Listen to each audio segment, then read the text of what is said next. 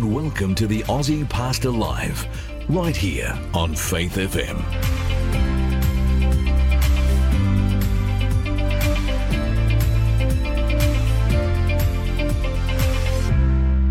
G'day, my name is Lloyd Grolleman.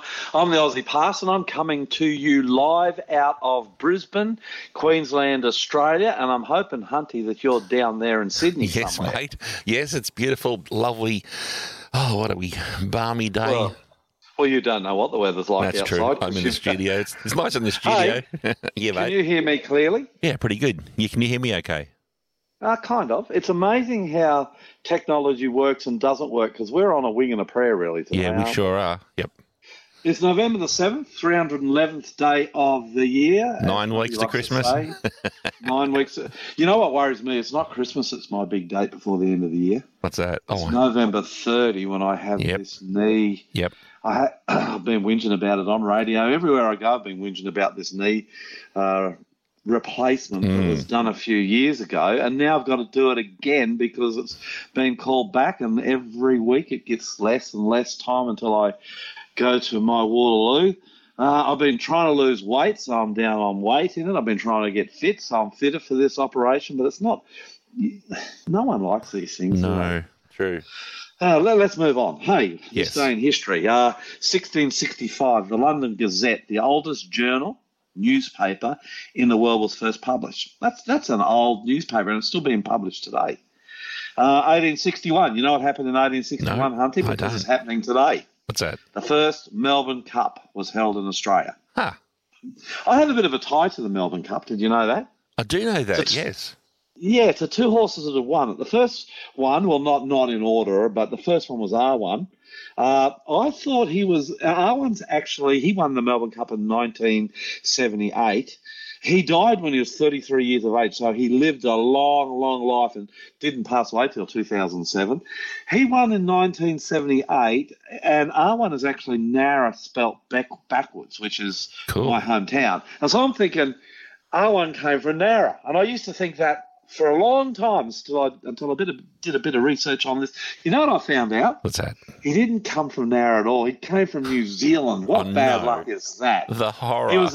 He was owned by a consortium from Nara. But the other one that comes very close to home is Van der Hum.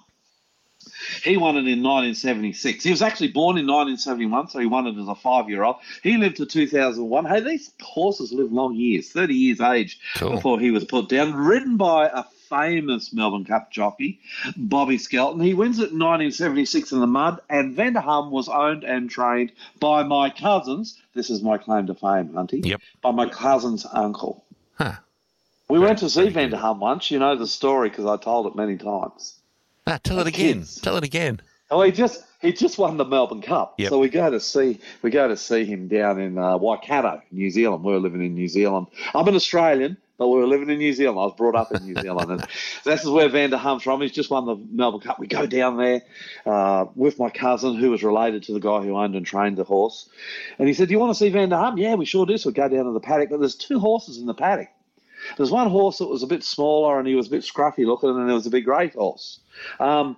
You know they put racehorses in with other horses because they like the company. They're a herd animal. Cool. And so we all working to get this big racehorse Van der Hum across the fence because we all wanted to pat Van der Hum. We didn't want anything to do with the other little old nag. Yep. I felt a bit sorry for it, though. So in the end, I went and gave the other nag a pat and some grass, and the others were crowded around. They'd eventually got Van der Hum to the fence. We go back up to the farmer, to the guy who owns the horse. He says, "Oh, did you see Van der Hum?" And we're about to go home. Yeah, we saw Van der Hum. Big, massive, black racehorse, muscular, powerful. And the farmer gave us a funny look. The trainer, he says, "Oh, that wasn't Van der Hum."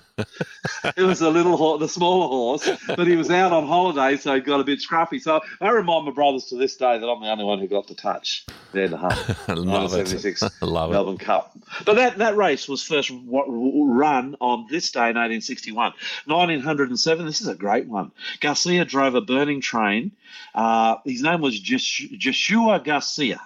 drove a burning train full of dynamite on this day in 1907, saving the whole town of Nacozari de Garcia. And he's driving the train away, apparently got 4 or 5 k's away, and it blew sky high. Wow. Took him with it, and he's been a hero to that town ever since. That's a big story, isn't it? Sure is. That happened in 1907 on this day. 1916, Jeanette Rankin, the first woman elected to the US Congress. That's got to be a big deal, hasn't it, mate? For sure. 1916. Yep. Very 1917. This is a sad one. It was the beginning of the Communist Revolution in Russia when they stormed the Winter Palace, and that really brought on decades of misery for the Russian people. Perhaps they still haven't recovered from that. 1972, on this day, November 7, Richard Nixon was elected President of the United States in a landslide. He goes out in great ignominy a few years later in the Watergate scandal. Remember that? Very bad. 1989, Douglas Wilder. This surprised me. In 1989, on this day, Douglas Wilder became the first black American governor elected in the history of the United States. He was elected in Virginia. And that happened in 1989, not so long ago. 1990, Mary Richardson becomes the first woman elected president in Ireland on this day, November 7. And in 2020, Joe Biden is elected 46th president of the United States of America on this day, November 7. Some birthdays, James Cook. Captain James Cook was born on this day in 1728. Died in 1779. You know who he is, don't you, Hunty? Oh, the guy who circumnavigated Australia? Well, he discovered Australia, bro. Who says? Who says? Well, that's what history says, man. Well, don't you know?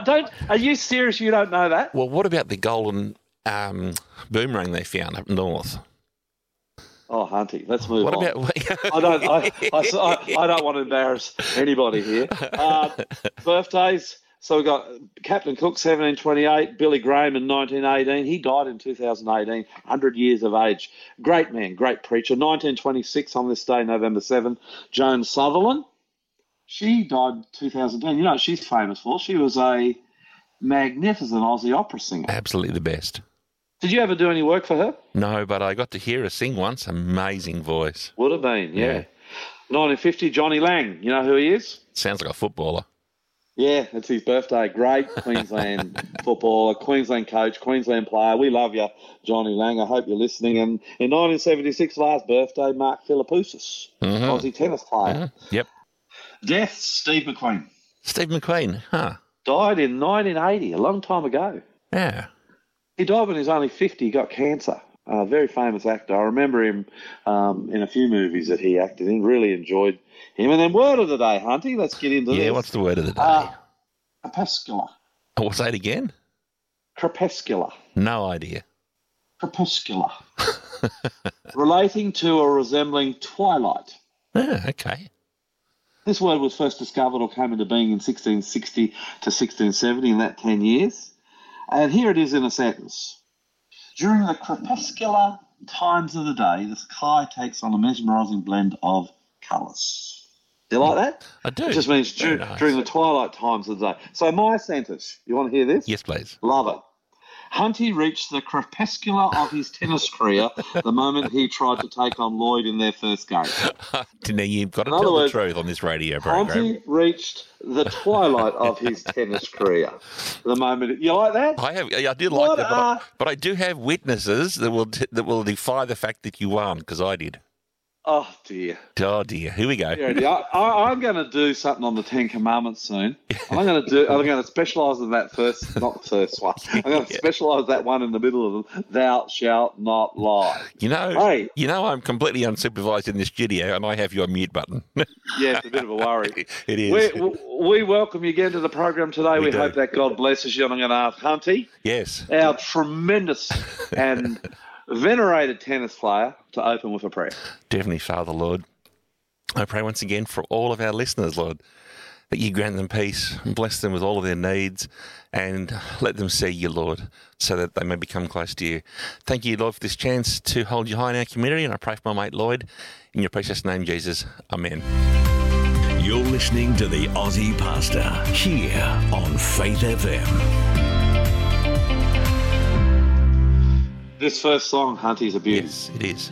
Yet not I, but through Christ in me. It's a beautiful song, and I think you're going to enjoy it. What gift of grace is Jesus, my Redeemer. There is no more for heaven now to give. He is my joy, my righteousness and freedom, my steadfast love, my deep and boundless peace. To this I hold, my hope is only Jesus. For my life is wholly bound to His. Oh, how strange and divine, I can sing all is mine, yet not I, but through Christ in me.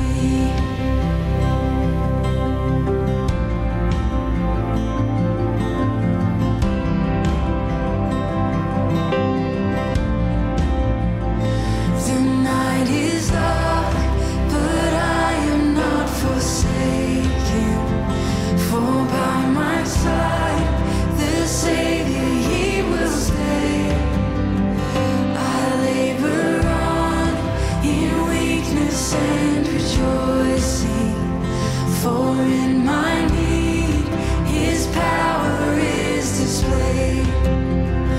To this I hold, my shepherd will defend me. Through the deepest valley He will lead. Oh, the night has been won, and I shall overcome, yet not I, but through Christ in me.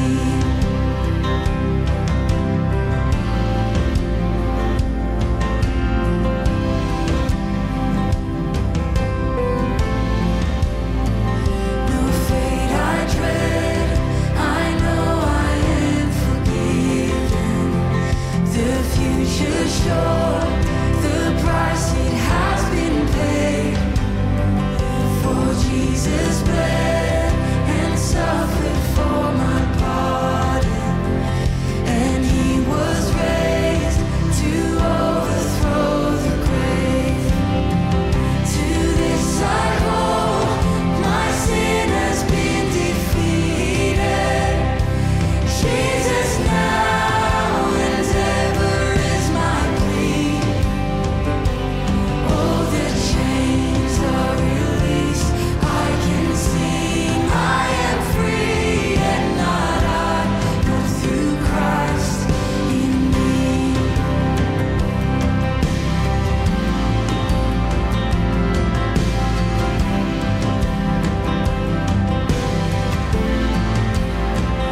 With every breath, I long to follow Jesus, for He has said that He will bring me home. And day by day, I know He will renew me, until I stand with joy before the throne. To this I hold, my hope is only Jesus. All the glory evermore to Him. When the race is complete, still my lips shall repeat, yet not I, but through Christ in me. To this I hold, my hope is only Jesus. All the glory evermore to Him. When the race is complete, still my lips shall repeat, yet not I, but through Christ in me. When the race is complete, still my lips shall repeat, yet not I, but through Christ in me. Yet not I, but through Christ in me. Yet not I, but through Christ in me.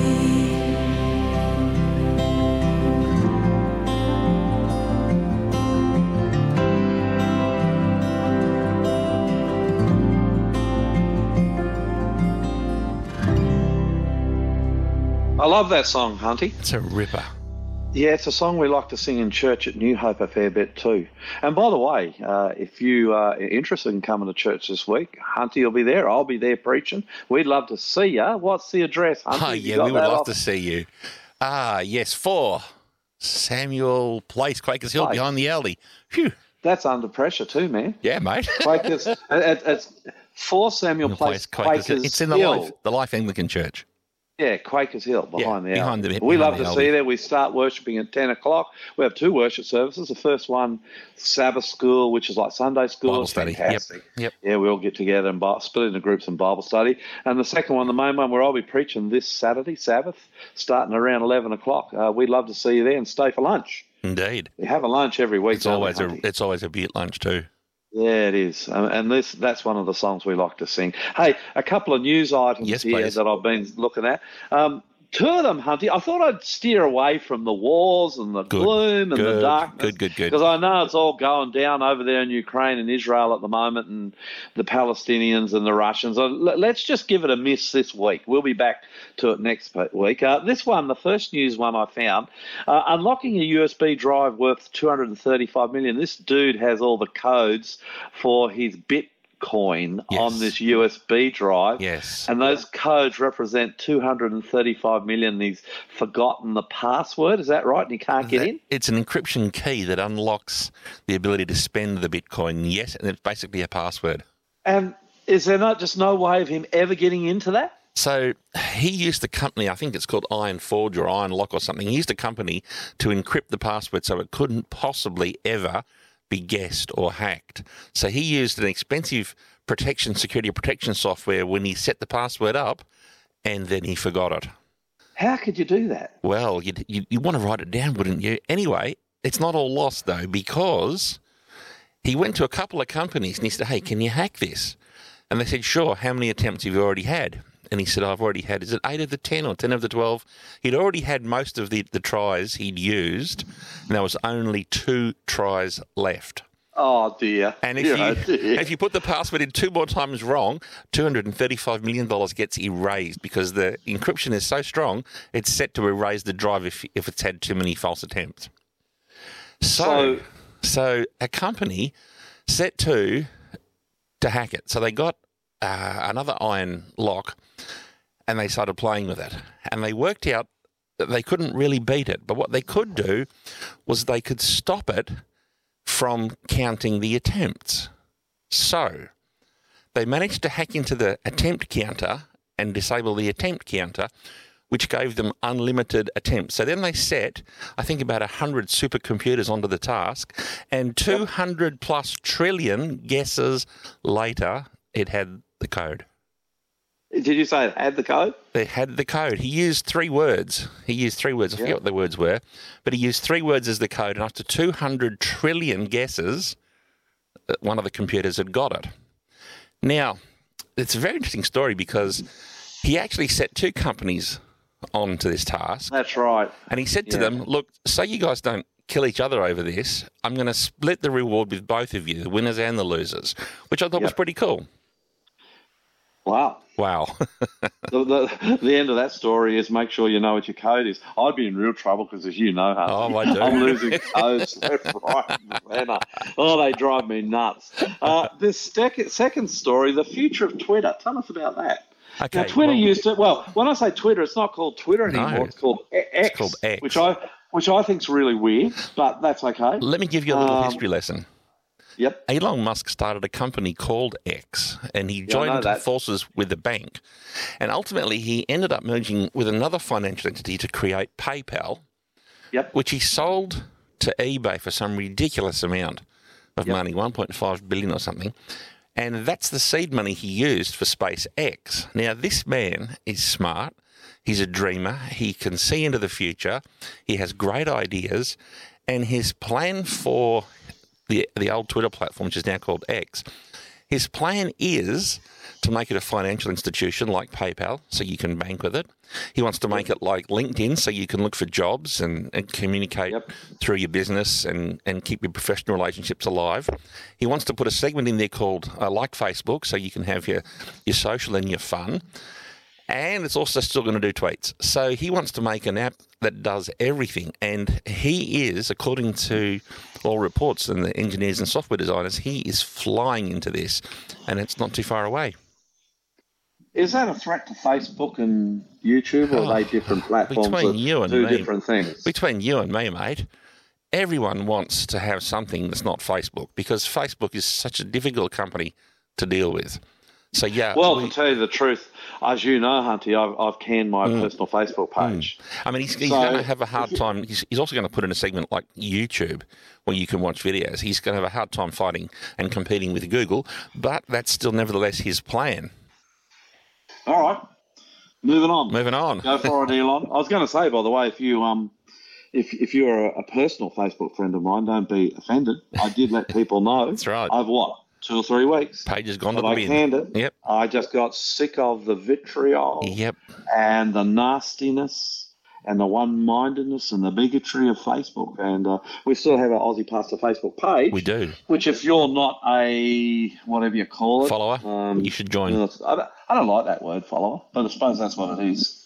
Join our Aussie Pastor Facebook page where you can keep up with our ministry, what we do, our preaching, our teaching, where we go. Plus, you can see all the live videos and so forth too.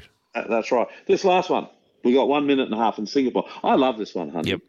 I'm into cycling, and bikes cost a lot of money. I got an old heap of junk, which I think cost me $1,000. It really isn't old. You've seen it. There's nothing special about my bike.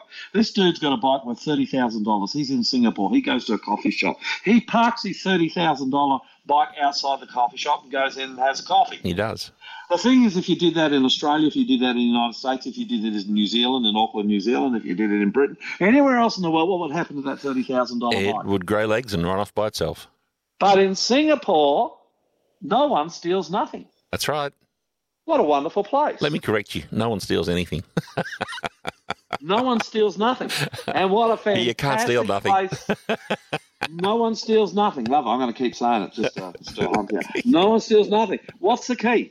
The key is they're vigilant. Their laws, their police, they're vigilant. They don't let anyone get away with anything. You get a caning for spitting chewing gum on the sidewalk. You get you get fines and jail time for even the most basic offences. I reckon it's more than that. Oh, what do you reckon? I reckon it is that. You better be careful in Singapore doing anything wrong. You don't even spit chewing gum on the street. However, I also think it's in their culture. Oh, good. Where these people have inbuilt into their culture a respect for other people's things. And how I wish the world was like that. And I'll tell you what, if you've in the past been the sort of person that has got shifty hands and is happy to steal and to take don't do it.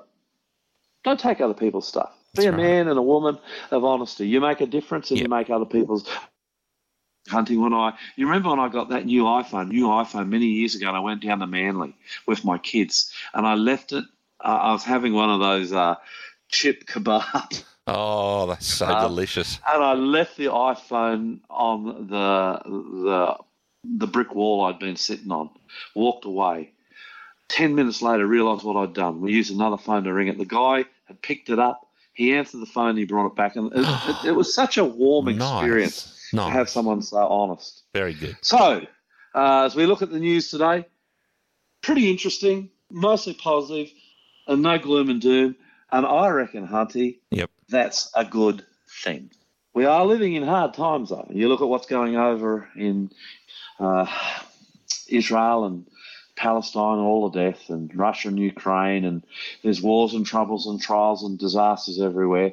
We're living in the days of Elijah. This is a song from Robin Mark. This song, interestingly, is talking what it'll be like just before Jesus comes, which I happen to think is right now. I hope you enjoy it.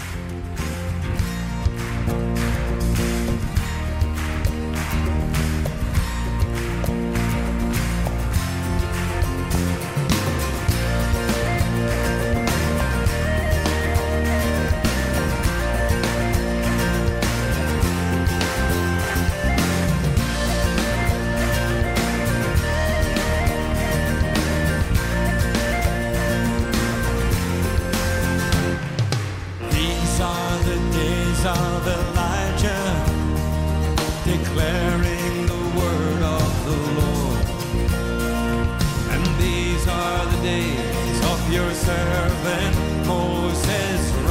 righteousness being restored. And though these are days of great trial, of famine and darkness and sorrow, still we are the voice in the desert, crying, prepare ye the way of the Lord.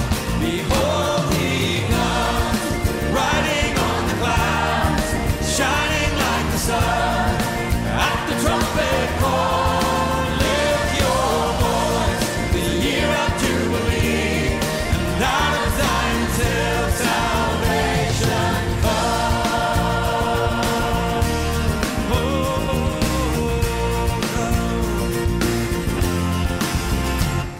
and these are the days of Ezekiel, the dry bones becoming his flesh. And these are the days of your servant David, rebuilding a temple of praise.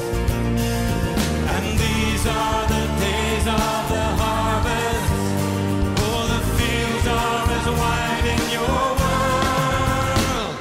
And we are the laborers in your vineyard, declaring the word of the Lord. Behold, he comes, riding on the clouds, shining like the sun, at the trumpet call.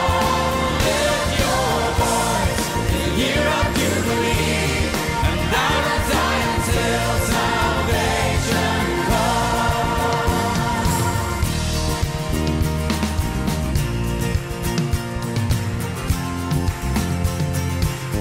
There is no God like Jehovah. There is no God like Jehovah. There is no God like Jehovah. There is no God like Jehovah. There is no God like Jehovah. There is no God like Jehovah. There is no God like Jehovah. There is no God like Jehovah. There is no God like Jehovah. There is no God like Jehovah. There is no God like Jehovah. There is no God like Jehovah. There is no God like Jehovah. There is no God like Jehovah. There is no God like Jehovah. Behold, he comes, riding on the clouds, shining like the sun, at the trumpet call. Lift your voice, it's the year of Jubilee, and out of Zion till salvation comes. Behold, he comes, riding on the clouds, shining like the sun, at the trumpet call. Lift your voice, it's the year of Jubilee, and out of Zion till salvation comes. Behold, he comes, riding on the clouds, shining like the sun, at the trumpet call. Lift your voice, it's the year of Jubilee, and out of Zion till salvation comes. Behold, he comes, riding on the clouds, shining like the sun, at the trumpet call. Lift your voice, it's the year of Jubilee, and out of Zion till salvation comes. Lift your voice, it's the year of Jubilee, and out of Zion till salvation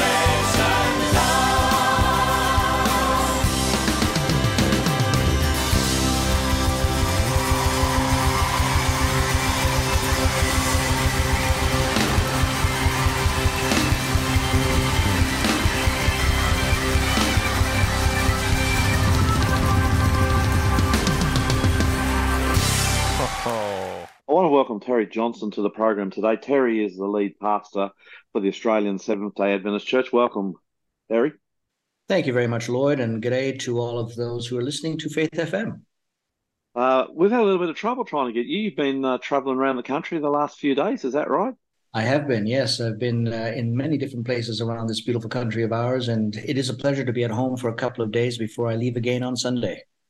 Now, you're the lead pastor of the church. Before we get into the questions today, and I've got some beauties I want to ask you about what's been going on in Australia in the last few months. But before we even get there, your job, lead pastor, just to remind our listeners who may not have heard before, you're the lead pastor of the church right across this great nation. Is that correct?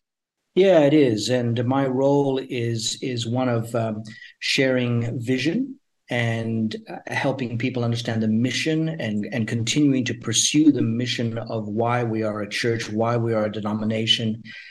And in doing that, also the governance aspects of running 9 different conferences who are representatives in regional areas and ensuring that they're doing things in accordance with best practice and the integrity of being Christians.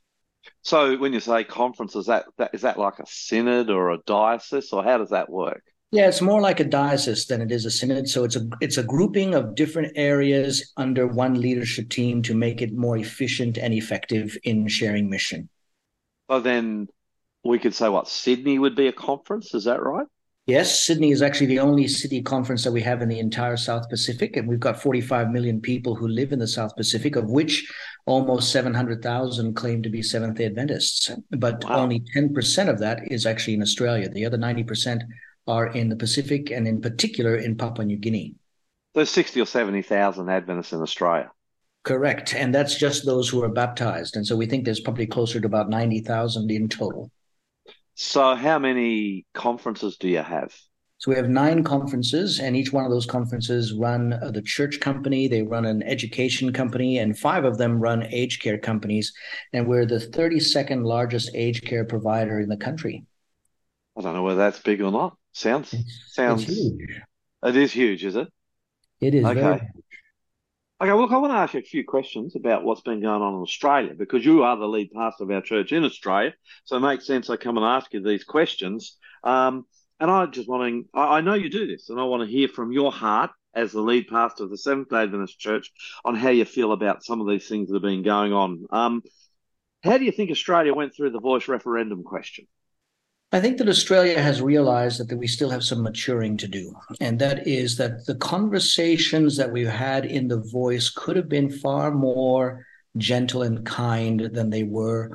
I think there were good points on both sides of the argument, but the challenge was, how do we share this in a time when social media is having such an impact and causing there to be such division, which means that instead of mature, hearty and healthy conversation, we ended up just sprouting logos at one another and causing ourselves to really wonder where we had common ideas more than before. And that's an unfortunate outcome, in my opinion. What is it about social media, you reckon, that causes that? Because I've seen people that you meet face to face, they're nice people, they're fairly gentle people, they're what you'd call good people, and they get onto social media and it's like a dragon comes out. Yeah, for some reason, as soon as you get on social media, there seems to be this innate human ability to feel like you are indestructible and to share things in a public manner online that you would never do in a conversation with a friend. So it's almost like, it divides us. It's almost like people will say things on social media that they'd never say if they were talking to someone face to face. Do you reckon I'm going too far there, or it's just No, I seem to be seeing that? I think you're actually hitting it spot on. And Colossians chapter 3, verses 12 to 13 actually suggests if one has a complaint against another, forgive each other as the Lord has forgiven you, so you also must forgive, so that you can speak to others with compassionate hearts and kindness and humility, meekness and patience, bearing with one another. Yeah. And that is the tone of democratic conversation that we all aspire to, but that in the last, I would say, 9 years, starting in the United States and coming over here gradually, has gone the way of the dodo. Yeah. It's sad, Terry. It's actually really sad, because democracy is built on this idea that we can have different ideas, we can vote for different parties or for different things and still respect each other, even love each other, and still be united as a nation. Yet we seem to be struggling to do that more and more. Yeah, and it's very, very unfortunate, Lloyd, because I think that most people like each other. And when they get to know one another, irrespective of their culture or even of their religious beliefs, there is a deep respect for another human being. And this kind of binary conversation between a yes and a no causes there to be little left to the gray areas, which enable good discussion. Yeah, which I reckon it's always a shame, isn't it? It is. I mean, look, Proverbs chapter 31, verse 26 says, wisdom is a person who opens their mouth with kindness on their tongue. And I think Yeah, that's what's lacking, Lloyd. yeah. So, in your view, as you looked at this referendum on the yes or no question, was there room for Christians to fall on either side of this question? Yes, absolutely. That was seen, when you're looking at the research that's been done on the people who voted, it's clear that Christians were on both sides of the argument. In Parliament, they were on both sides of the argument, and there was room for that to occur. It's been fascinating to look at the way in which our society voted. Those who were mostly in favor came from the inner cities of the major metropolitan areas, and then they tended to be of a particular gender and ethnicity. So it was fascinating to actually read that and to recognize that the divisions that we have are complicated. They're not even a yes or a no. They're complicated by culture. They're complicated by religion. They're complicated by gender. The education levels complicates it as well. So there's this myriad, this huge, vast complexity to the conversation that, again, politicians are trying to bring down to yes and no. And whenever you try and bring an argument down to a yes and a no, somebody always loses. And when somebody loses, the nation as a whole loses. On a one-on-one, perspective, as we treat each other, how do you think we should, if we claim Christ, as Christians? Now, I know there's people listening to this radio program right now, this show, who are not Christians. That's fine. I think they get a little insight, a little window into how we should be. How do you think we should relate to those who voted opposite to us? Well, now that the vote's over, and yet there's still a lot of ramifications out there, if you know what I'm saying. Yeah, absolutely. And that is something that I think is what we need to focus on. And look, again, in the book of 1 John chapter 3, verse 18, the Apostle John says, little children, let us love in word.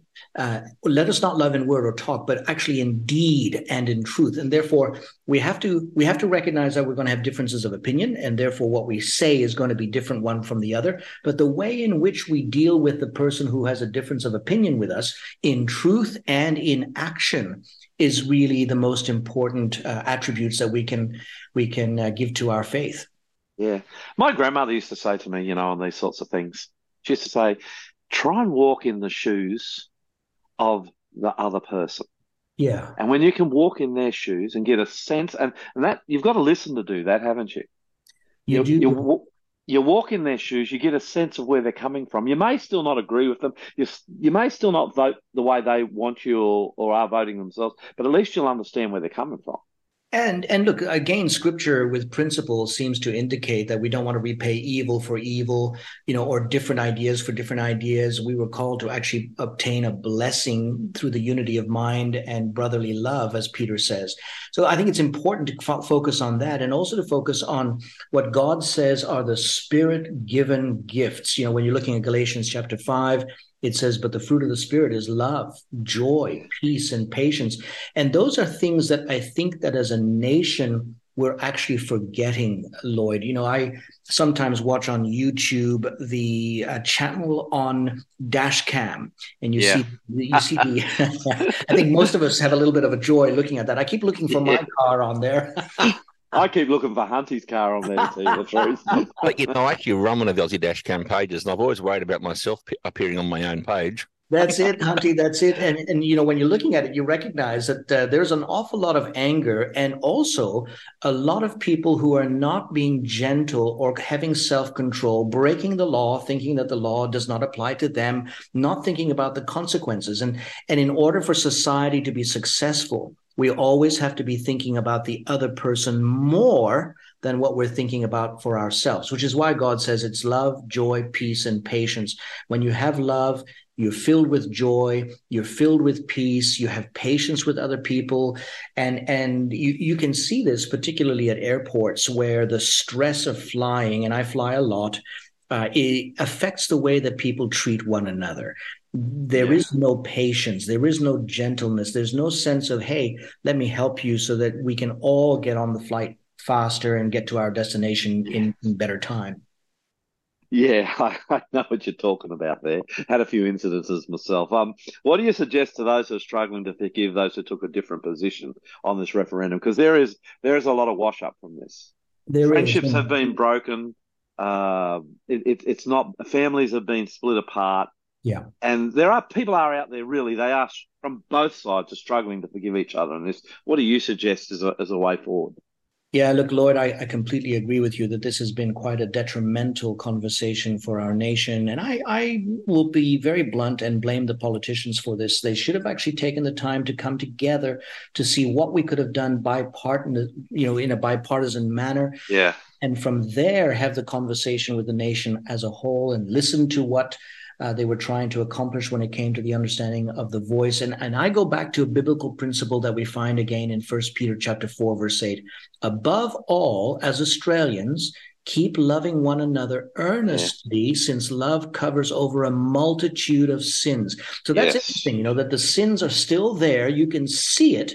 You know that that person is sinning, that that person holds a grudge against you, but you find a way to earnestly love them and care for them in a non-judgmental manner that will just bring them back into relationship and fellowship, which is what we all hope to see. yeah. I want to ask a general question of churches in Australia, not the Adventist church per se, but just churches full stop, and for other Christians who belong to some of these denominations. Should the church, and I'm saying any church denomination, take official positions on subjects like this? That's a very good question, and it's a challenging one for churches to work through. My personal point of view is that the church should try and remain as neutral as possible to allow for the liberty of conscience for every member in the church to make their own decision. But that also means that it feels for some that we're just straddling the fence. Mm, And so at times you do have to make a statement, and we endeavored to make one when it came to the voice, where we were trying to ensure that people were taking into their thinking the principles of natural justice that Scripture speaks of, and dealing with those who are disadvantaged, and what do we do as Christians, while at the same time allowing for a variety of conversation, because there were good men and women on both sides of the argument, and they're all trying to get to the same end result: an acknowledgement of what has occurred to the Indigenous man and woman throughout the history that we have been here, and then a way forward that's actually going to work, because the challenge is that we've seen a lot of time and effort and money that has gone nowhere in terms of engaging the Aboriginal man and woman and bringing them into the same kind of advantages that you and I have. When you think about the gaps, Lloyd, between the white Australian and the Indigenous Australian, a white Australian is going to live 17 years longer. A white Australian has far more salary per capita per average than an Indigenous man or woman. Education is a huge gap. Health is a huge gap. I mean, so there's a lot of room for us to improve to understand it. And I think here's one of the biggest challenges that we're faced. The vast majority of Australians have actually never met an Indigenous man or woman. mm, And that means that they will never get to understand their story, to hear what they're challenged by. And I think one of the blessings that I have had in my life is having lived in Western Australia and going out to community, sitting in the sand and listening to the elders and understanding the concerns that they have. And the concerns that they have are exactly like yours and mine. They want their children to be well educated and to have a chance in life. They want to be able to live a happy life. They want to live with purpose. And they also want to live with the understanding of the culture that they have. And in a Christian point of view, we want to give them as much freedom and liberty of conscience to be able to do that, while also holding on to the principles that God gives us as to what is best in life. mm. What's your advice to Christians whose church took a different position to what they voted?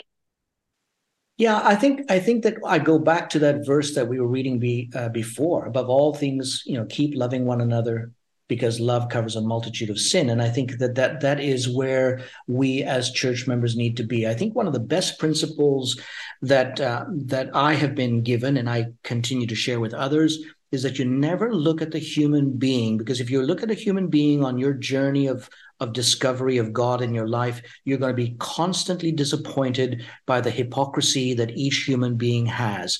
That's why the Bible says, look at me, look at God all the time, focus on him. And as you focus on him, you will recognize how much of a hypocrite you are, and you'll be less judgmental on the people who are around you.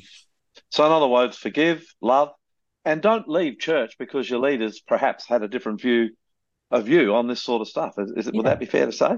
Yeah, exactly. And Romans 12 says, love one another with brotherly affection, outdo one another in showing honor. Yeah. So even when you're feeling dishonored, you outdo the person by showing more honor than they've given to you. And for me, the best verse is found in Zechariah 7. It says, don't oppress the widows, the fatherless, the sojourner, the person who's on walkabout, or the poor, and let none of you devise evil against one another in your hearts, because this is your brother, this is your sister, and you've got to find ways in which to support them and honor them and increase the relationship and fellowship. We've got to go to heaven with them. We might be living next to them. Exactly. I like it. Do you have an answer? You're the lead pastor of the Seventh-day Adventist Church in Australia. So do you have an answer to the challenges of our Aboriginal Indigenous peoples? I'm going to come back to another Bible verse that I think is important in terms of a principle to follow, and that's in Psalm 112. It says, "It is well with the man, or it is well with the church, who deals generously and lends, who conducts his affair with justice." And so I think the first thing is to listen. I think the voice asks us to listen, and we have not done a very good job of listening. But there are many competing voices, and what we've got to do is make sure that we're listening to what God's voice is saying first and foremost, and in the principles of what God says, follow through with caring for our brother and our sister. So that if I could extend that last question, actually, what kind of work does the Seventh-day Adventist Church do with Indigenous peoples throughout Australia? I think that's a really good question. Yeah, it's a very good question. And while we do a lot, there's still much more that we can do. And I can just share a few things. So the first is that we have an Aboriginal Torres Strait Island ministry that is nationwide, where we have the voices of Indigenous men and women speaking to the directors of that ministry, who then speak directly to the presidents of our churches, our conferences. And that means that they've got a voice that's direct within the church system itself. And so we are working on the 10,000 Toes program in Australia. And the 10,000 Toes is a United Nations program that has just been certified, developed by the Seventh-day Adventist Church with Sanitarium, to enable people who are dealing with diabetes change their habits, have less amputations, live longer, because they're being taught how to actually live to the best health practices available. And that is being rolled out across Australia. We've got Mamarafa College, which is an Indigenous tertiary level course that teaches TAFE level classes in Western Australia that has impacted 250 communities across our nation. How many students there at Mamarafa? They have about 100 for every study block, and that's about the capacity that we can have there. How many study blocks a year? There are 4 study blocks per year, and they go for 2 weeks at a time. And they come in, they do their 2 weeks face-to-face, and then they go back and finish their assignments and send them in via online services. That's potentially 400 Indigenous people a year. Have I got that right? Or that is correct. And I believe that there's only one other denominational education facility in Darwin that is of a similar nature, and we've been certified by the World Church with best practice, and we keep getting certified every 3 years by the Western Australian Education Commission as well. We've only got 30 seconds to go here, and I know Hunty's on to us, mate. He gave us a warning at the beginning of this. Do you intend, as the lead pastor of the church in Australia, to ensure that the Aboriginal work has more invested into it, will grow, that we will continue to work harder and longer to reach these people and to be able to help them in the challenges that they have? Absolutely. I mean, we're committed to that, and we actually have it as one of our priorities and goals out of the 4 major goals that we have as a church. That is number 1 of mainstreaming Aboriginal ministries across the country, and it is the 2nd highest funded program that we have in Australia for the Seventh-day Adventist Church. Wow. Now, I said that's the last question, but I have one question without notice. We'll end on this. Sorry, Hunty, bear with me. Do we have Aboriginal Indigenous pastors in the Seventh-day Adventist Church? And if so, do you know how many? Yes, we do. And we have about seven who have gone through Mama College and finished off at Avondale. And five of them are ordained, and we're looking for more. The youngest one at the moment is Henry, who's just coming through the process. He's in Greater Yep. Sydney and great guy. And we're looking forward to seeing what he's going to be able to do for his people and for our people as a whole. Well, thank you, Pastor Terry, for coming on board and sharing that with us. I know there's some challenging questions, and I think, through all of this, and you can disagree with me, I guess, but I reckon that most Australians, the vast majority, have the good of our Indigenous Aboriginal people at heart. Probably what we need to do is work out as a nation how we're going to do it. And that's where we seem to be struggling. I think that encapsulates our entire conversation, Lloyd. Well done. Yeah. God bless you, and we'll talk to you again real soon. Thank you. Blessings as well. Bye-bye. You're listening to the Aussie Pastor here on Faith FM. I always enjoy interviewing Terry Hunty. Yeah, wise man. Well, you know where your pay packet comes from. No, he's challenging.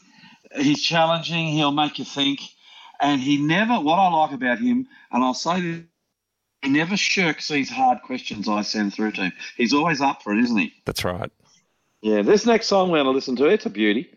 It's called The Heart of Worship by Matt Redman. I like Matt Redman too. He's a great singer. And this is a fantastic song, The Heart of Worship. When the music fades, all is stripped away, and I simply come,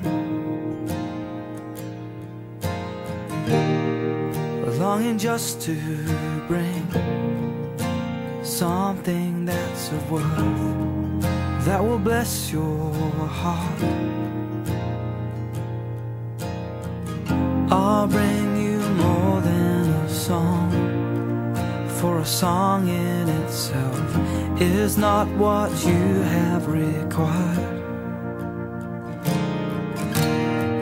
You search much deeper within, through the way things appear.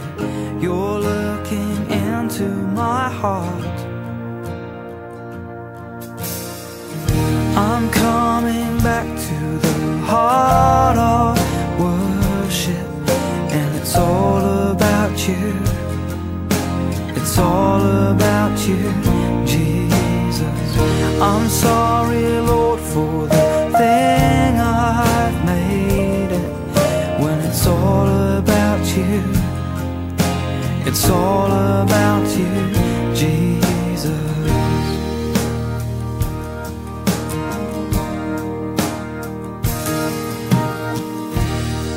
King of endless worth, no one could express how much you deserve.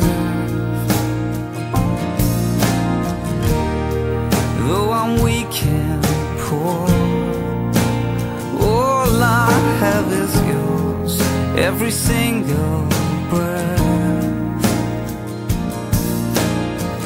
I'll bring you more than a song, for a song in itself is not what you have required. You search much deeper within, through the way things appear. You're looking into my heart, yeah. And I'm coming back to the heart of worship, and it's all about you. It's all about you, Jesus. I'm sorry, Lord, for the thing I've made it, when it's all about you.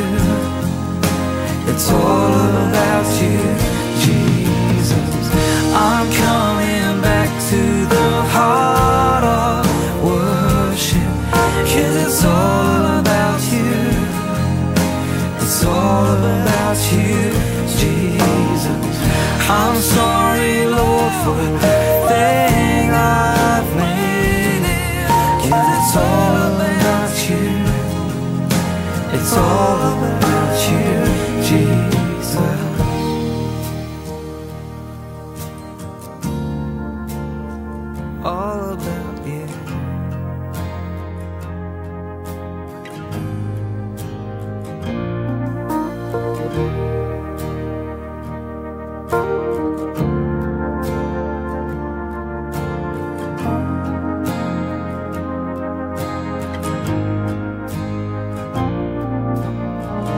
I'll bring you more than a song. I'll bring you more than a song. More than a song. I'll bring you more than a song. I'll bring you more than a song. More than a song.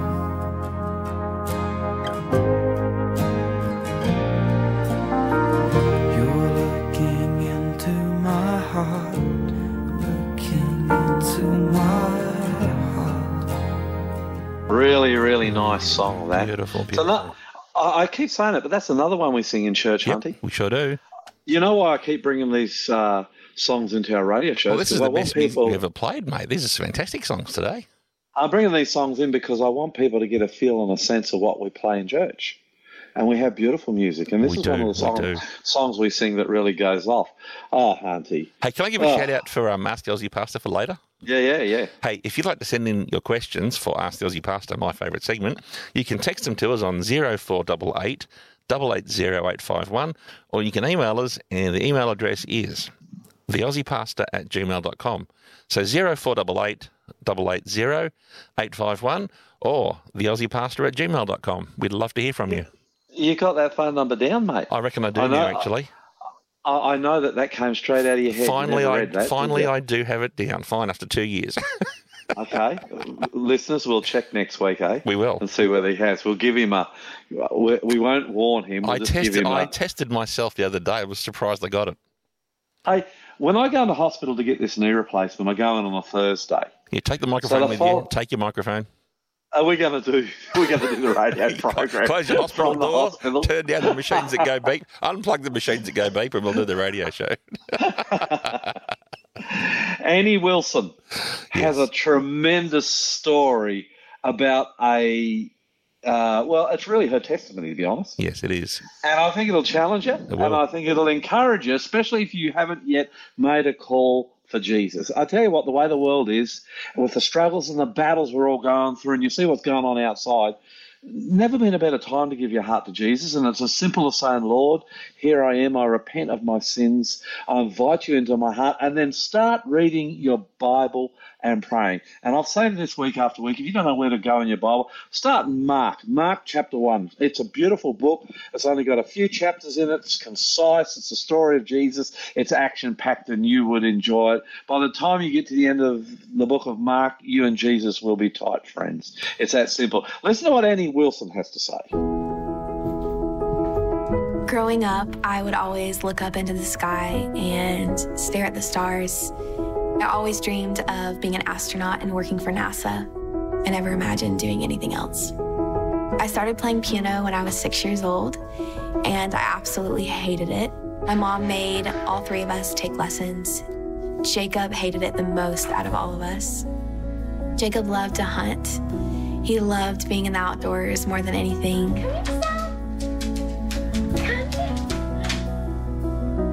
Look how cute she is. This is Sally, Jacob's hunting dog and best friend. One of my favorite things about Jacob was he would never say a bad word about anyone. If I would even start to say something bad about someone, he would immediately stop me. He was the kindest person I've ever met. He would always make everyone feel so included and loved and welcome. Jacob was always the life of a party. He was always so funny and goofy, and it was just such a joy to be around.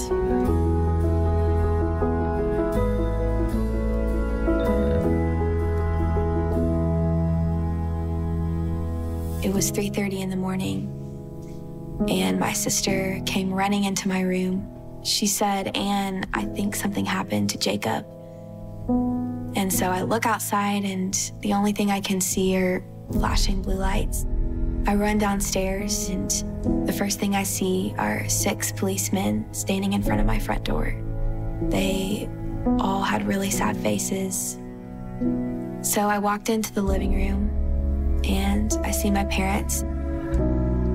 My mom was sitting on the chair, screaming and crying. My dad was sitting on the couch with his head in his hands. And I just walked over to him and I just said, "Dad, is he dead?" He had just died in a car accident 3 hours prior. I was in shock. I couldn't even cry at that moment. It's probably the most hopeless feeling in the entire world when you lose someone that you love. It almost feels like you cannot take your next breath. I heard the Lord say to me so clearly, "Anne, are you gonna trust me? Or are you not?" So I turned around and I faced the doors in that room and I said to the Lord, "Jesus, I trust you." As a family, it was very devastating to lose Jacob. When you lose someone you love, there's a decision that has to be made. It's very easy to be angry at the Lord and to blame him, but the Lord really showed me that I needed him more than anyone, and that he's sovereign and that he's good no matter what. Yes, I have questions, and it's okay to have questions, but there was no point for me to be angry at the Lord when I needed him most. The next morning, I got some time to myself, and I sat down at the piano, and I just started to sing "What a Beautiful Name." I really just took that time to thank the Lord for giving me Jacob for the years that I had him. And as I was playing and just worshiping the Lord, my parents came in and they heard me singing it, and they asked me if I would be willing to sing it at the funeral. And at first I said no, absolutely not. I had never sang in front of anyone before. And so I sat down with the Lord and I just talked to him and prayed with him, and I really felt him calling me to sing at the funeral. And so I eventually decided that I would sing, and I got some friends together and we put together a version of "What a Beautiful Name." As I walked up on stage and I sat at the piano, the Lord took every bit of nervousness away from me. I heard him say to me so clearly that I was called to worship him. And he was saying to me, "I'm calling you to worship me, to praise my name, and to glorify me." And at that point, I had no further interest in NASA or doing anything like that. And all I had in me was the desire to worship the Lord and praise him. The Lord has really put on my heart how he can bring beauty from ashes, and has done that completely in my life. I feel so honored and grateful that I get to share that with people, and that I get to tell my story with people on how the Lord completely has transformed this awful and depressing and terrible tragedy into something so beautiful. For me, moving forward, no matter how hard this gets, I'm choosing to trust God.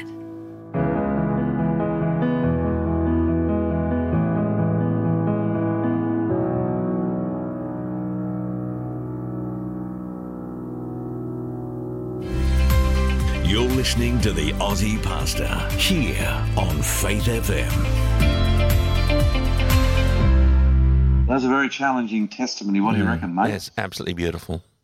I think beautiful but challenging, because I think until you go through an experience where you lose someone and you do it with Jesus or you do it without Jesus, it's not until you recognize how helpful Jesus is in getting you through that, gives you strength and courage and comfort. You never know what a wonderful thing it is to have Jesus walking by. So people say to me, "Oh, Jesus is your crutch in life." And I go, "Yeah, you bet." For sure. He helps me through those sorts of things. And Annie Wilson, he helped her through that, and she's become quite a famous gospel singer, and it came out of that tragedy. Our next song, "My Redeemer Lives" by Nicole Mullen. It's a beautiful song. And she's got a little bit of talk at the beginning, which I think leads into it very nicely. What do you reckon, Hunter? Yeah. And what I think is, listen to the words of this song. They come from the book of Job, probably the oldest book in all the Bible.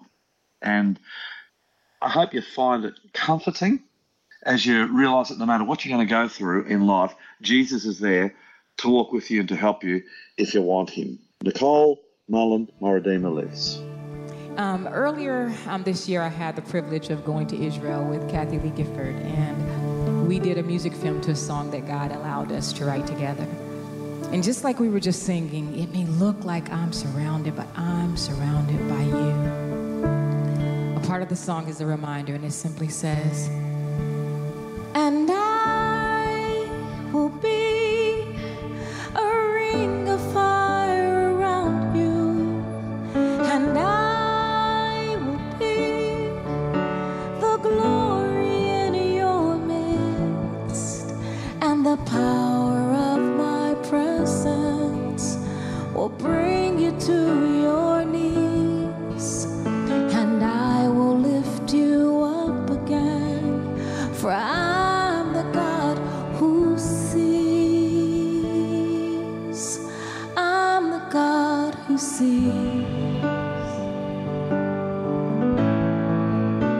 I see you. I'm the God who sees. He sees you in your loneliness. He sees. Yeah, he's the God who sees. And it's so good to know that the God who sees is also the same God who redeems. And he buys back our pain and our heartache. Io sé che vive mi Redentor. Io sé che vive mi Redentor. La creación declara la vida en mí, proclama, yo sé que vive mi Redentor.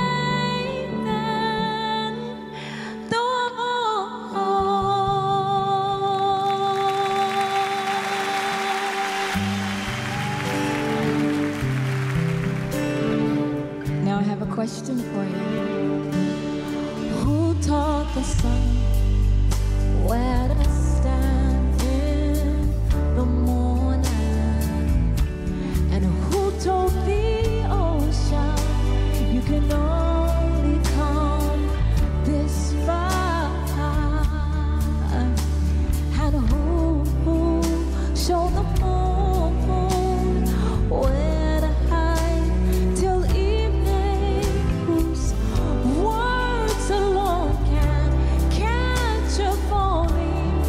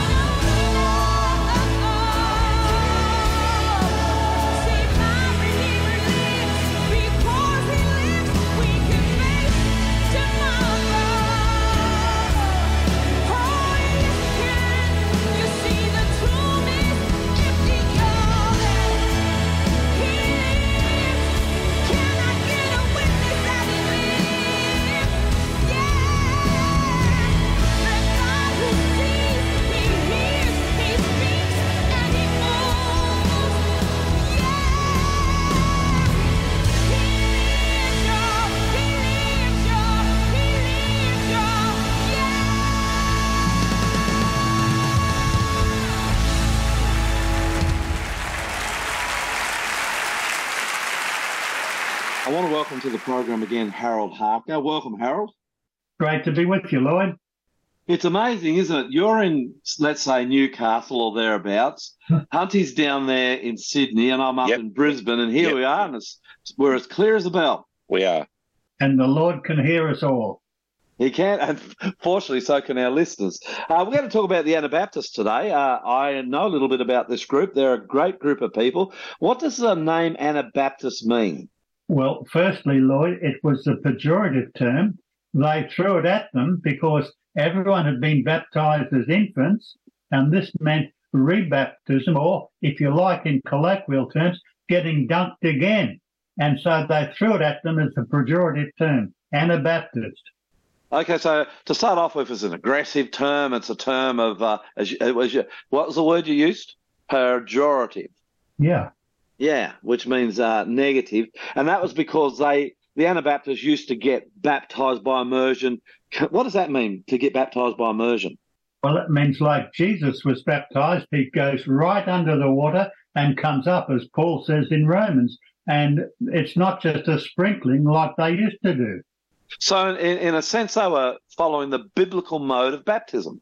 That's correct. And it wasn't looked upon well. No, it wasn't. Okay, tell us a bit more. Where did they come from? Where did the Anabaptists come from? Well, early in the 16th century, after Luther had started, religious pluralism came. You had the Swiss and the Netherlands and Germany, and this group came mainly to starting in Switzerland. Okay, what were they known for? Just baptism?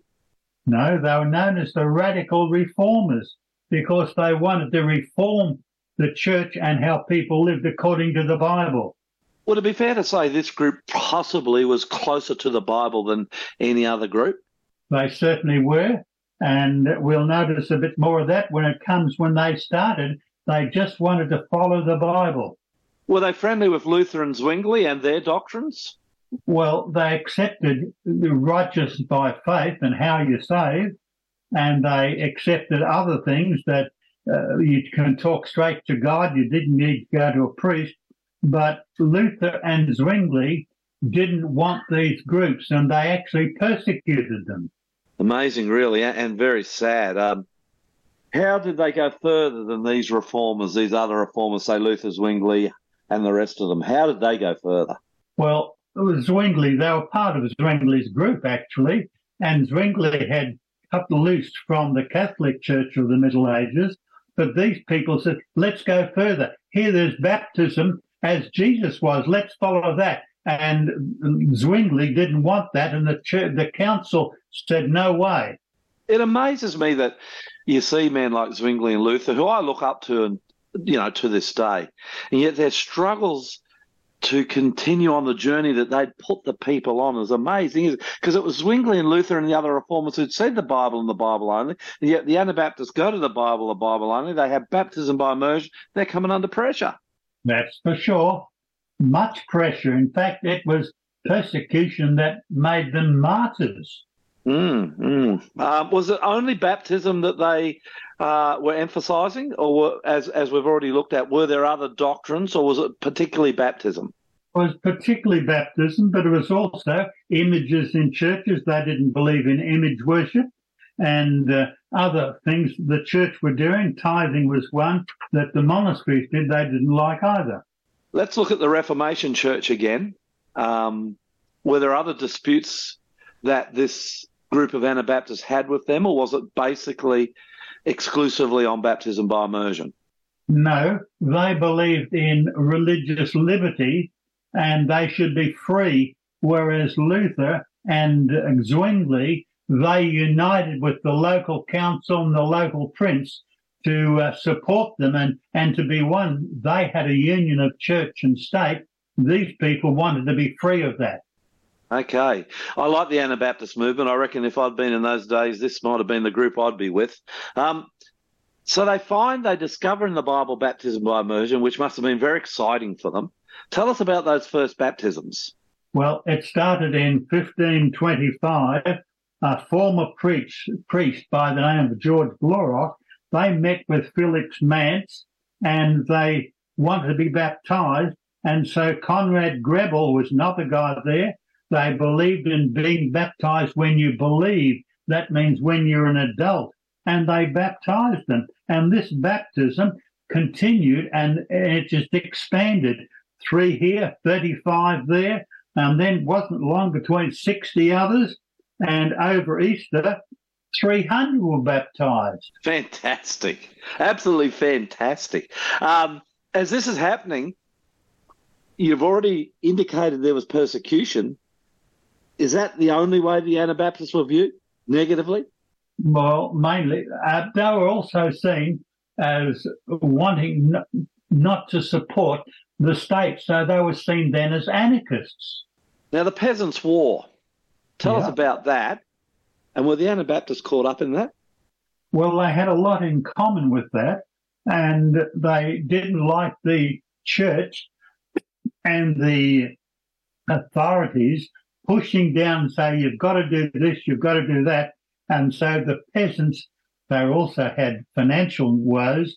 They rebelled, and the Anabaptists were linked with them and did have some things in common. Okay, there you go. So that might have been a negative for them if they got caught up in that peasants' revolt, because that was fairly blood-soaked sort of thing, and a lot of people died in that. What religious traditions came from the Anabaptists? Well, the Anabaptists have been the parents of the Mennonites, the Hutterites, and other groups. In fact, Adventists have a lot of background with these people. I sometimes wonder, actually, being a Seventh-day Adventist, whether we could probably look back to the Anabaptists as truly our spiritual forefathers more than any other group in the Protestant Reformation. It's just a view I tend to have. I don't know whether you support that or not, Harold, but yeah. What was the key struggle between the Anabaptists and the Zurich Protestants? Was it just over baptism and government? Yes, but the government then prohibited independent groups to meet. They wanted one group. It was Catholic originally, then Zwingli came, and they wanted that as the major group for the city. And they even ordered everyone who wouldn't baptize their infants, get out of the city and you go. We don't want you. Okay. So they're really on the outer here. What did they want to do to the Protestant church? Was it just to reform it, and was that why the resistance was there? They wanted the purity of the early gospel church, and they wanted to restore the church to its purity and the practice like the disciples and the apostles did. That sounds good to me. Can you tell me briefly, because I know we don't have a lot of time left today, can you tell me briefly their major beliefs? Yeah, they believed in baptism from the scripture, which was believers' baptism, and that was being immersed in the water and rising up, as Paul says in Romans. They believed in identifying with Jesus, becoming his disciples, with the Bible as their ultimate authority. They believed, for instance, the Lord's Supper was the remembrance of Christ's body, and they objected to the transubstantiation or the consubstantiation that Luther had. They also believed we should separate from the evil of the world. And they also said, you don't take oaths, you don't swear that we're going to do this or that. The Christian's word should be yes or no. But lastly, Lloyd, you'd be interested in this. They believed that God had said, go into all the world and make disciples, and so they were missionary-minded. Were they martyred? Well, yes. Right from the very beginning, no one who became a leader of a group lived more than a year or two. They were martyred. In fact, the first guy, they tied his hands behind his back, took him in a boat in the Limmat River in Zurich, and then tipped him overboard so he couldn't swim, and he just drowned. And this happened to many of them. Actually, I've heard the story that what they'd say to the Anabaptists is, if you want to be baptized, we'll baptize you. And most of them were actually martyred by drowning. Is that correct? A lot of them were, yes. Was there anywhere safe for them? Yes, they did find there was one group safe. They could go particularly to the Netherlands, where religious liberty was a bit more there, and we find a whole group of them moving up to the Netherlands. Were any of them Seventh-day Sabbath keepers? Yes, they were. We've already talked about Oswald Glate and Andrew Fisher, and these two, in fact, Sabbath keeping Anabaptists were quite common through there. They again followed the Bible, sola scriptura, and the Bible said, worship God on the seventh day. And so they were Sabbath keepers. And the final question of this great movement of people, their influence on modern Protestantism, is it large? Is it small? How do you see that, Harold?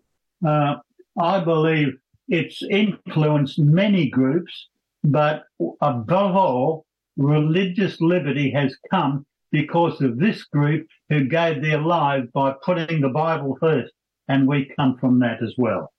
They're a very interesting group, and we might come back, Harold, sometime with you and look further at their beliefs, because I think they were very biblical, and we have much to thank God for them. Thank you, Harold. That's really interesting today. God bless you, brother. God bless. All the best. You're listening to the Aussie Pastor here on Faith FM. I guess, Hunty, they would have longed for the second coming of Jesus, those Anabaptists, as they were being martyred for our Lord. Yes, yes. It would have been difficult times. In fact, sometimes I think back on, and it's why I like to bring Harold Harker in, I think back on these reformers, the Reformation, those who gave their lives and blood so that we can have the Bible and have the freedoms we have today. They paid a terrible price. And the second coming of Jesus will be something that would have, as they were paying that price, been at the very forefront of their experience. I think if I was being martyred, I'd be thinking about the second coming, mate. Don't know about you, but I would be. For sure. And this song, Soon and Very Soon, we're going to see the Lord. It's actually written and sung by the late Andre Crouch. You knew Andre had moved on. Yes. Had gone to sleep waiting for the Lord. Great man for the Lord. He was a great singer-songwriter, and this song is about the second coming of Jesus.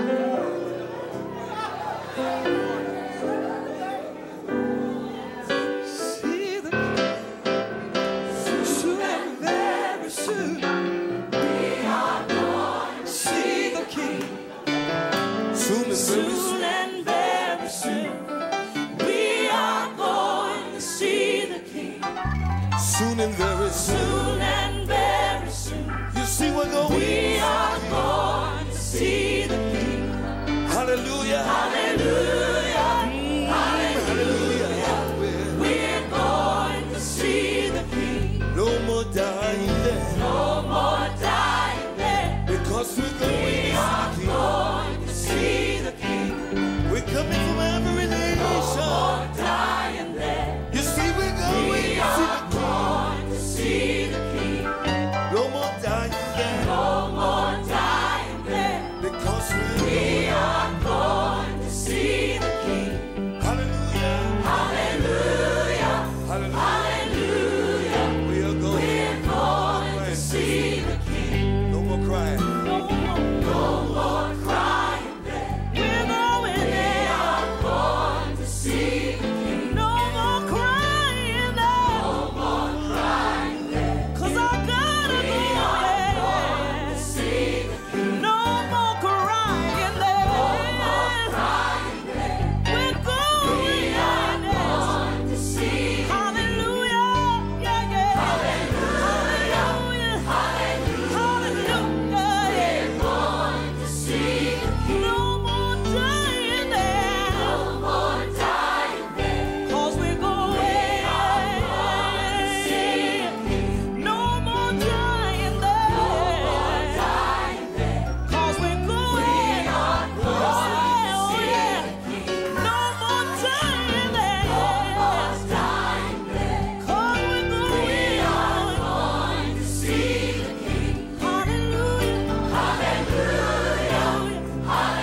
Hallelujah. We're going to see the King. Hallelujah. Hallelujah.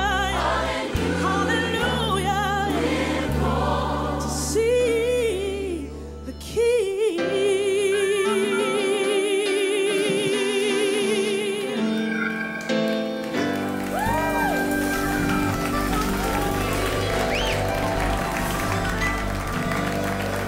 Amen. I think it's fair to say that we are going to see the King soon. For sure. Jesus is going to return. Let's do a little Bible study, Hunty. Yes, let's. Have you got your Bible? I do. What Matthew version? What version chapter am I 9. in today? What version? NLT. I've got NLT. Beautiful. I think we're in NLT. Maybe it's CE. You're asking me. I don't know, man. That's okay. I'll follow you. Matthew chapter 9, and I'm just going to do a few verses here. This is an interesting little Bible study. Jesus is talking to his disciples, and they come to him and they want to know why he's not doing certain things the way the Pharisees or the way the church did back then. Yep. And this is one of the reasons I really like Jesus.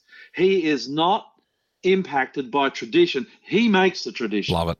He's not interested or impacted by their laws. He makes the law. Yep. And so he doesn't work in their boundaries, inside their fence line, inside their paradigm and their rules. And I love that about Jesus. Yeah, me too. And I'll go Jesus' rules and Jesus' way every time. Amen. Matthew chapter 9, verse 14, mate. Just read the first verse. Yep. One day, the disciples of John the Baptist came to Jesus and asked him, "Why don't your disciples fast like we do and the Pharisees do?" We're in the same version, praise the Lord. Woo. When you're 1,000 kilometres apart, that's a good thing. That's a good thing. Yeah. Do you know what fasting is, mate? Yes, but not to look at me, you wouldn't think I knew the answer to that, would you? Well, yeah, but no. I'm not having to go at you or myself. I beat you to the punchline. What do you see fasting? That's usually 24 hours, no food. Well, I don't think people put a time to it, bro. Okay, well, no food. There you go. Fasting means don't eat. But why? Why would you fast? Some people do it for their health, some to sharpen their senses, some to lose weight. It's actually supposed to be quite good to fast one day a week. Any spiritual reasons? Oh, of course. Yes, but you're the guru on these ones. But yeah, the Bible does tell us to fast. You don't want to answer that one, do you? Look, I've searched for spiritual reasons in the scripture. The fasting is often just said, fasting. I think probably the spiritual reasons, well, the one I've come up with, this is me, not biblical. When I fast, if I fast, and I don't do it very much, it would be when I feel hungry rather than go and eat, I'm going to spend some time with the Lord. Okay, that makes I think sense. sometimes in the Bible, fasting was to show repentance. Okay. So rather than eating and enjoying life, you're fasting. Right. A lot of Christians kind of make fasting a part of their experience with God. Is it with me? You fasted last weekend, didn't you? Well, I fast every Sabbath. Okay, very good. But the reason and especially if I'm preaching, the reason I do that is because if I got food, I get a bit gluggy and don't think as well. Okay. But yeah, most Sabbaths I fast, but why do I do it? Just to give my body a rest. I wouldn't call it overly spiritual. But the Pharisees used to do it, and they used to do it to make a big show. Yep. So if they're fasting, like if I'm fasting, I don't tell anybody. I might tell you, but I don't tell people. Yep. I just do it. It's a private thing between me and God. But they'd tell everybody. They'd make a big fuss about it. Everybody would know they're fasting, and I guess everybody would gather around the table to eat on a Sabbath over lunch, and they'd make it very clear to everybody that they were fasting and that they were highly spiritual, that sort of thing. Yes. And so the disciples come and say, "Why aren't you telling us to fast like they are fasting?" Well, what did Jesus say? Verse 15. Verse 15. Jesus replied, "Do wedding guests mourn while celebrating with the groom? Of course not. But someday the groom will be taken away from them, and then they will fast." I think Jesus is saying there, hey, if fasting is to draw you closer to God, then you don't have to fast because I am God and I'm walking in your midst. I love it. That's a beautiful answer, isn't it? It is great, yeah. So he's not against fasting, but I think he's probably against the pompous fasting that the Pharisees were into. Of course. What about this next one, verse 16? Yep. Besides, who would patch old clothing with new cloth? For the new patch would shrink and rip away from the old cloth, leaving an even bigger tear than before. Actually, I have to think about this. I don't know much about clothes. I can tell you this. I'm going to ask you in a moment. Okay. So just before I do, I was brought up, though, in a day when my mum, would yours do that, this too, would patch my clothes. Yeah, my grandma used to patch my clothes. God bless her. And my mum would darn my socks. Yeah, my grandma would darn my socks too. So I grew up in that. Now, tell us, Hunty, why wouldn't you use a new patch on old clothes? So when you first wash, or at least the first few washes of new material, it shrinks. So, okay. If you would put a new patch on old clothing and you wash your clothes, the new patch would shrink a couple of times and rip away from the old clothes. So that would what leave would your an even grandmother bigger. do? would she wash the patch first? Yeah, and or shrink it and then put it on? no, my grandmother would take a patch off an old pair of jeans that she was patching for me. She'd have an old pair that was already shrunken. She'd already have taken a few pieces out of the backside or the leg. She'd have a piece ready for cannibalisation. Now, to be fair, I haven't gone through this Bible study with you, so I'm asking you, and I had to think too on this one. Can you see anything spiritual there? I guess the new wine with old comes to thought. Well, that's where we're going. Oh, yeah, it is too. Just in that, can you see anything? No. Can I tell you what the I answer. thought, Yes, please. Yep. Jesus brought a new gospel. Yep. It was not about laws and rules. It was about that Jesus saves and Jesus alone. And Jesus said, you can't mix the old gospel of the Pharisees, which was the law, and my new gospel, which is I save and I save. He said, if you try and mix them together, they just won't go. And that's how I see that. Now, there could be others out there who know more of the Bible than me and more deeply spiritual than me. Perhaps they've got other answers. I'd love to hear from you. In fact, if you want to give us a comment, Hunty. Please do. 0488 880 851 or email us, theaussiepastor@gmail.com. We'd love to hear from you. Don't ring that number, text it. No, just text it. If you ring it, if you ring it, you just get a voice message saying text us only. Yeah, so that's how I see that. Jesus brings a new gospel. The Pharisees in their pompous fasting were an old gospel. You try to put the two together, they don't work. No. It's interesting it's a new gospel that will rip apart the old gospel too. It's a new patch that rips apart the old clothes. Hey, Hunty, can you read verse 17? Because this is where it gets really interesting. Sure. And no one puts new wine into old wineskins, for the old skins would burst from the pressure, spilling the wine and ruining the skins. New wine is stored in new wineskins so that both are preserved. Very interesting. Didn't know that. But apparently, if you put new wine into old wineskins, they just bust apart. That's right. And this is the same principle again, Hunty, that if you have a new gospel, you cannot put it in with the old gospel, which was no gospel at all, of the Pharisees. The two don't mix. And you know what? I see it even in churches today. You know that, mate? Really? Yeah. They still preach and teach an old gospel. They advance the law as the only way of of making sure you're ready for Jesus to come. They advance a sinless perfection. And a lot of you listening probably don't know what I'm talking about, but if you're a Christian, you will have come across these sort of people who say, you got to be perfect. You've got to keep the law perfectly. We've got to advance God's law so that the whole universe knows that God's way is right. Well, God's way is right no matter whether I keep God's law or not. But they make that their gospel, and Jesus comes and says, hey, no, you're saved, and you're saved by me, says Jesus, and by me alone. And I'll take that gospel every day, Hunty. For sure. So it seems to me, mate, that spiritually we're not wearing old clothes with new patches, and we're not using old wineskins with new wine. You and me, we're into the gospel that Jesus saves. Yep. I hope you enjoyed that Bible study with Hunty and me.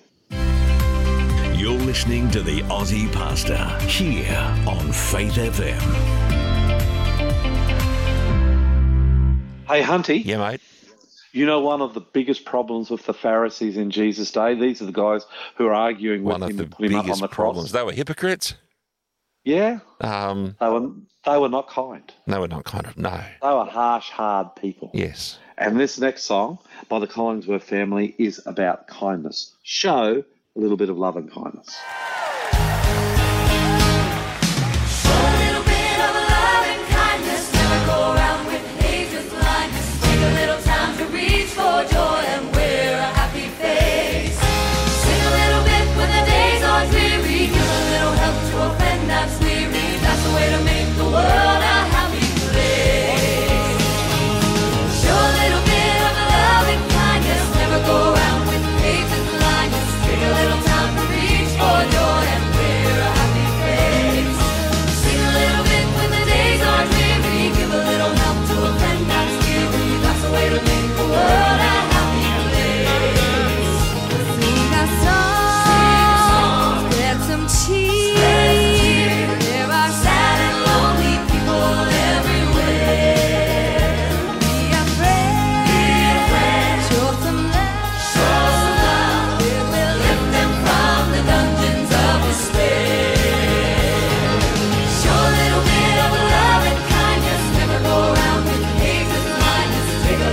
time to reach for joy and wear a happy face.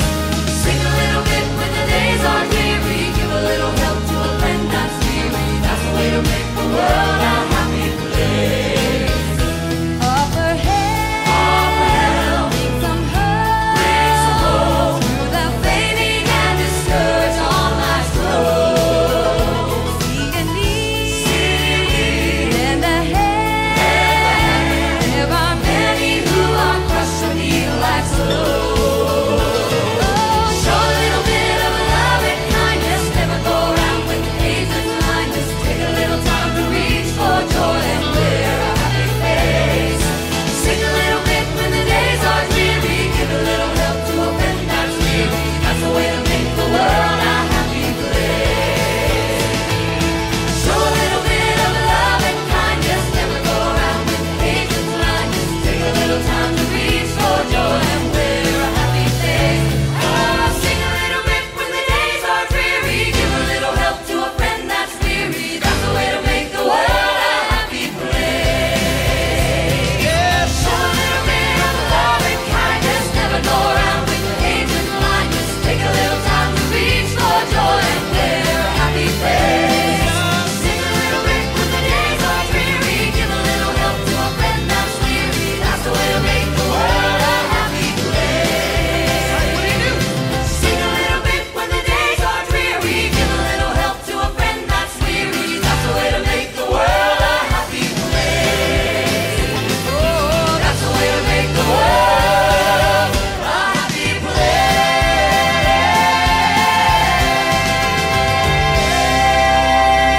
place. Show a little bit of love and kindness. Never go around with hate and blindness. Take a little time to reach for joy and wear a happy face. Sing a little bit when the days are dreary. Give a little help to a friend that's weary. That's the way to make the world a happy place. Sing a little bit when the days are dreary. Give a little help to a friend that's weary. That's the way to make the world a happy place. Oh yeah, that's the way to make the world a happy place.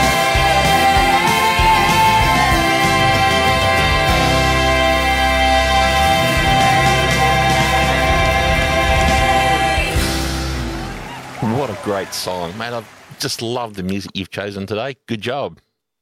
All right, Yeah, thanks, mate. I know that you're having a little go there. He who does not like hymns and likes the contemporary stuff. I do love hymns. I do love he, hymns. he who was banned from choosing the music after one go. I got banned after my first song. It was. Anyway. And it wasn't, people will think it's me picking on you and I banned you. I didn't at all. No, I was banned by the big boss. Anyway, thank you for bringing moving that on. up again. Alrighty. My favourite segment, Ask the Aussie Pastor. Let me put you to the side. Here we go. Question 1. Actually, before I do that, let me give a shout out. If you'd like to send in your questions, you can text them to us on 0488 880 851, or you can email them to us, and the email address is theaussiepastor@gmail.com. Okay, here we go. First question. Should Christians take sides in the Israeli-Palestinian war? You're having trouble with that word, aren't you? Yeah, I am. Should Christians? I don't think Christians should, and I think those who are not Christians, secular, they need to be careful too. Now, first, let me deal with the Christian side of it. Yes. Christians belong to another kingdom. They serve another king. They are neither Palestinian or Israeli or Australian or American. We belong to God, and Jesus is the King. And it's our job. This is our work. It's why I have a radio show. It's why I have a ministry called Aussie Pastor. It's our work to call people out of the hurt and the pain and the division of this world into the kingdom of God. And you can go into that kingdom if you surrender your heart and give your heart to Jesus, give your life to him. You go into that kingdom instantly. Now, if I were to take the Palestinian side in this conflict, then what chance would I have of calling Israelis to Christ? Got it. And if I was to take the Israeli side, what chance would I have in calling Palestinians to Christ? And my work is to call Palestinians and Israelis and Arabs and Jews and Australians and Americans and even Kiwis even Kiwis, Even Hunty. Kiwis, yep. My job is to call them to Christ. True. And I need to do things, I need to make sure I don't do things that disqualify me from doing that. So that's why I think Christians shouldn't take sides. This is The really... second... Yep. What's that, mate? I was going to say, this is really good advice for just about everything.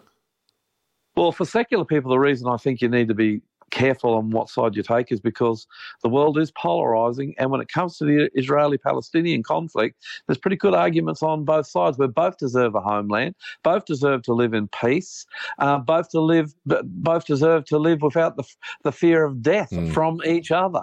And somewhere, somehow, these two troubled sons of Abraham have got to get together and find peace. Yep. Although I got to tell you, I'm not sure that will ever happen. And I think when you take a side in conflicts like this, you can get to a place where you're not seeing it from the other perspective, from the other person's point of view. As my grandmother said, you find it hard to walk in their shoes. And so I think even as a secular person, I'd be careful taking sides on this, because it's important to see it from both perspectives so that you can sympathise and empathise with both groups of long-suffering, really persecuted people. Yeah, that's good advice. Thank you. Okay, question 2. Now, this is probably the hardest question I've ever seen come in for you ever. Are you ready? Oh, okay. For you, what is the meaning of life? That's an easy question. No way. Yeah. Okay, what is it? The meaning of life is to live for Jesus and to find my place in his course. And if I'm living for Jesus and he shows me my place in his course, then I have meaning, I have peace, and I have total satisfaction. Okay, so for you, Jesus is the meaning of your life.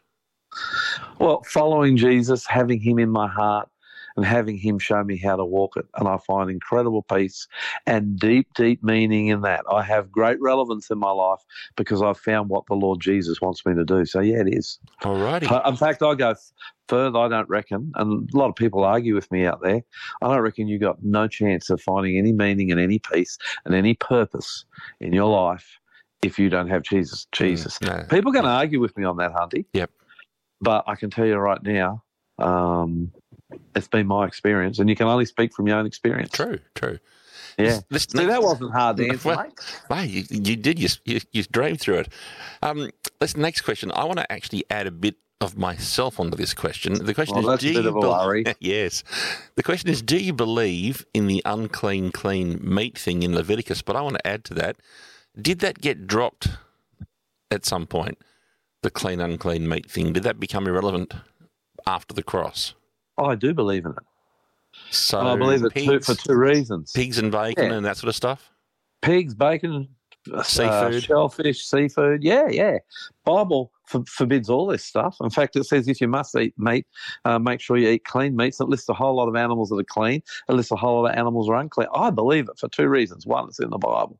So I think there's a spiritual aspect to it. And that spiritual thing, I think, is God wants you to be healthy. He wants you to be of sound mind. He wants you to be without sickness. He wants you to live a good life as free of these diseases and things that come to us from meat eating as you can get. And I say meat eating, unclean meat eating. And so, yeah, I believe that's spiritually a thing, because when you've lost your health, it's hard to get too spiritual with God because you get consumed by pain and sickness, and it's awful. Okay. I mean, we've both been there at times, Hunty. Yeah, awful. True. So there's that aspect of it. It's in the Bible. God says it, and he wants us to live healthy, good lives. The second aspect to it, which is really important, is science backs up what the Bible says. And so every single meat that the Bible identifies as unclean, don't eat it. Science has backed up as being toxic.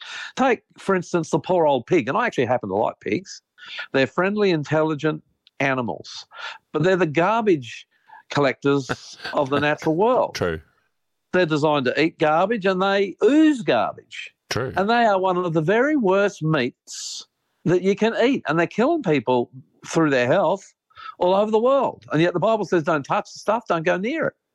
And the science backs up the Bible. So I would think that the Bible views and proclamations on what to eat and what not to eat are more relevant today than they've ever been. And they're more relevant today because we've got science to back up what the Bible says. And that, again, brings me to the wonderful reliability of the Bible. Where over 2,000 years ago, or something like that, well over 3,000 years ago, God gave Moses some laws on what we should and shouldn't eat, long before science could really prove one way or another. For years, for decades, for centuries, millennia, this stuff was scoffed at.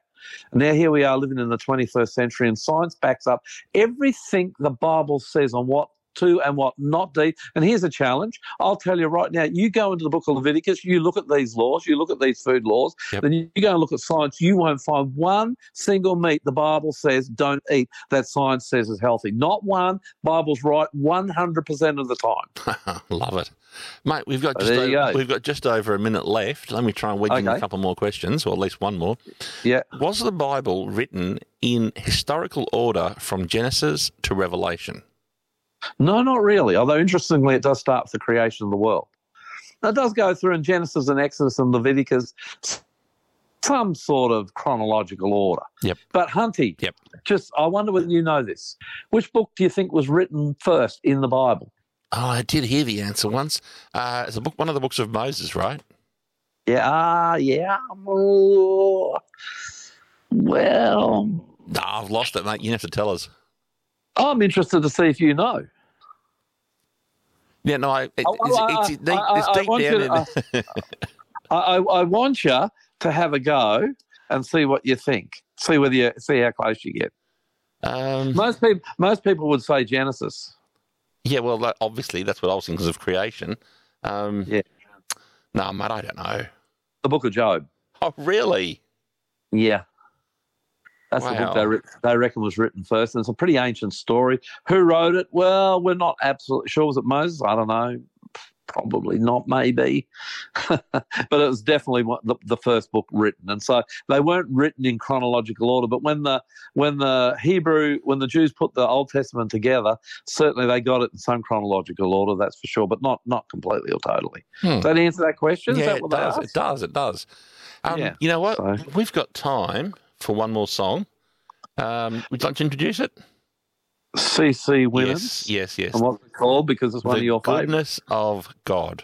I love you, Lord, for your mercy never fails me. All my days I've been held in your hand.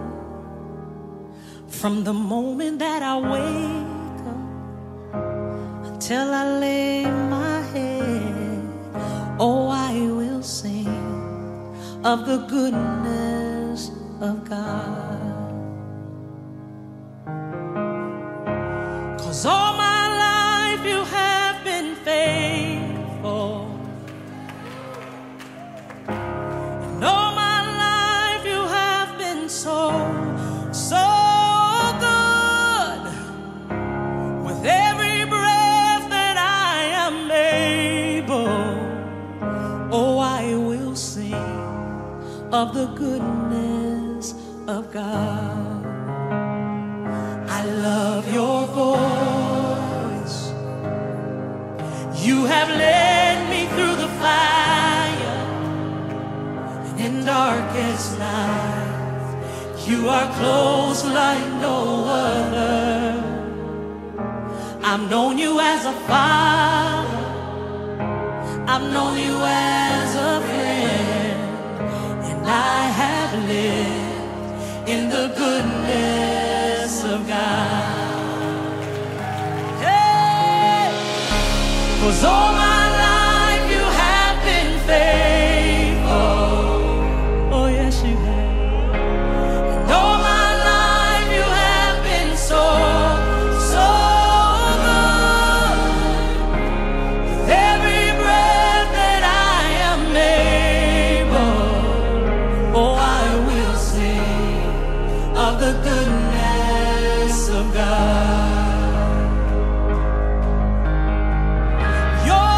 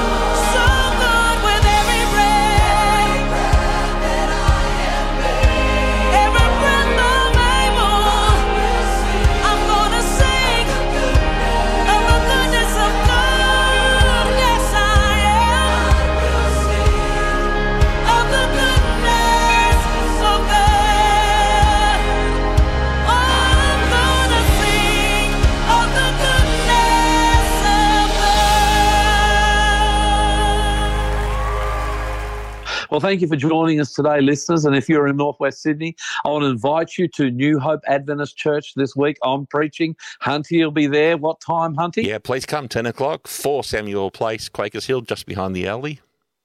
And by the way, if you don't want to come at 10 o'clock, you can come to the second service at 11 o'clock. That's right. But come for both, because remember, the first service is a great Bible study. Correct. We're split in groups. Yes. And we have great Bible study. Second part of the service, that's where I'll be preaching. Yes. Hunty will be up the back. If you come in, look to the left as you walk in, and you'll see the big boy. I'm in black. He'll be there. Always in black. I don't know what he'll be doing something on the tech, and Yep. look to the front, and you'll see me. Yes. So, thanks for joining us. Shall you pray? Shall you pray for us? Yeah, better, eh? Yes, please. Thank you, Hunty. Dear Lord, thank you for being with us today. Bless our listeners, and may they know you and experience the peace that comes from only serving and following you is my prayer. In Jesus' name, amen. Amen. My name is Lloyd Grolleman. I'm the Aussie pastor, and I love you. Yeah, my name's Hunty. I'm the tech, and I love you too. But you know what? Jesus, he loves you so much more. See you next time. Bye-bye.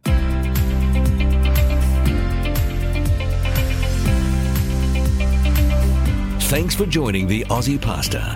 If you enjoyed today's program and would like to find out more about Jesus, our ministry, or ways to support us, go to findjesus.tv.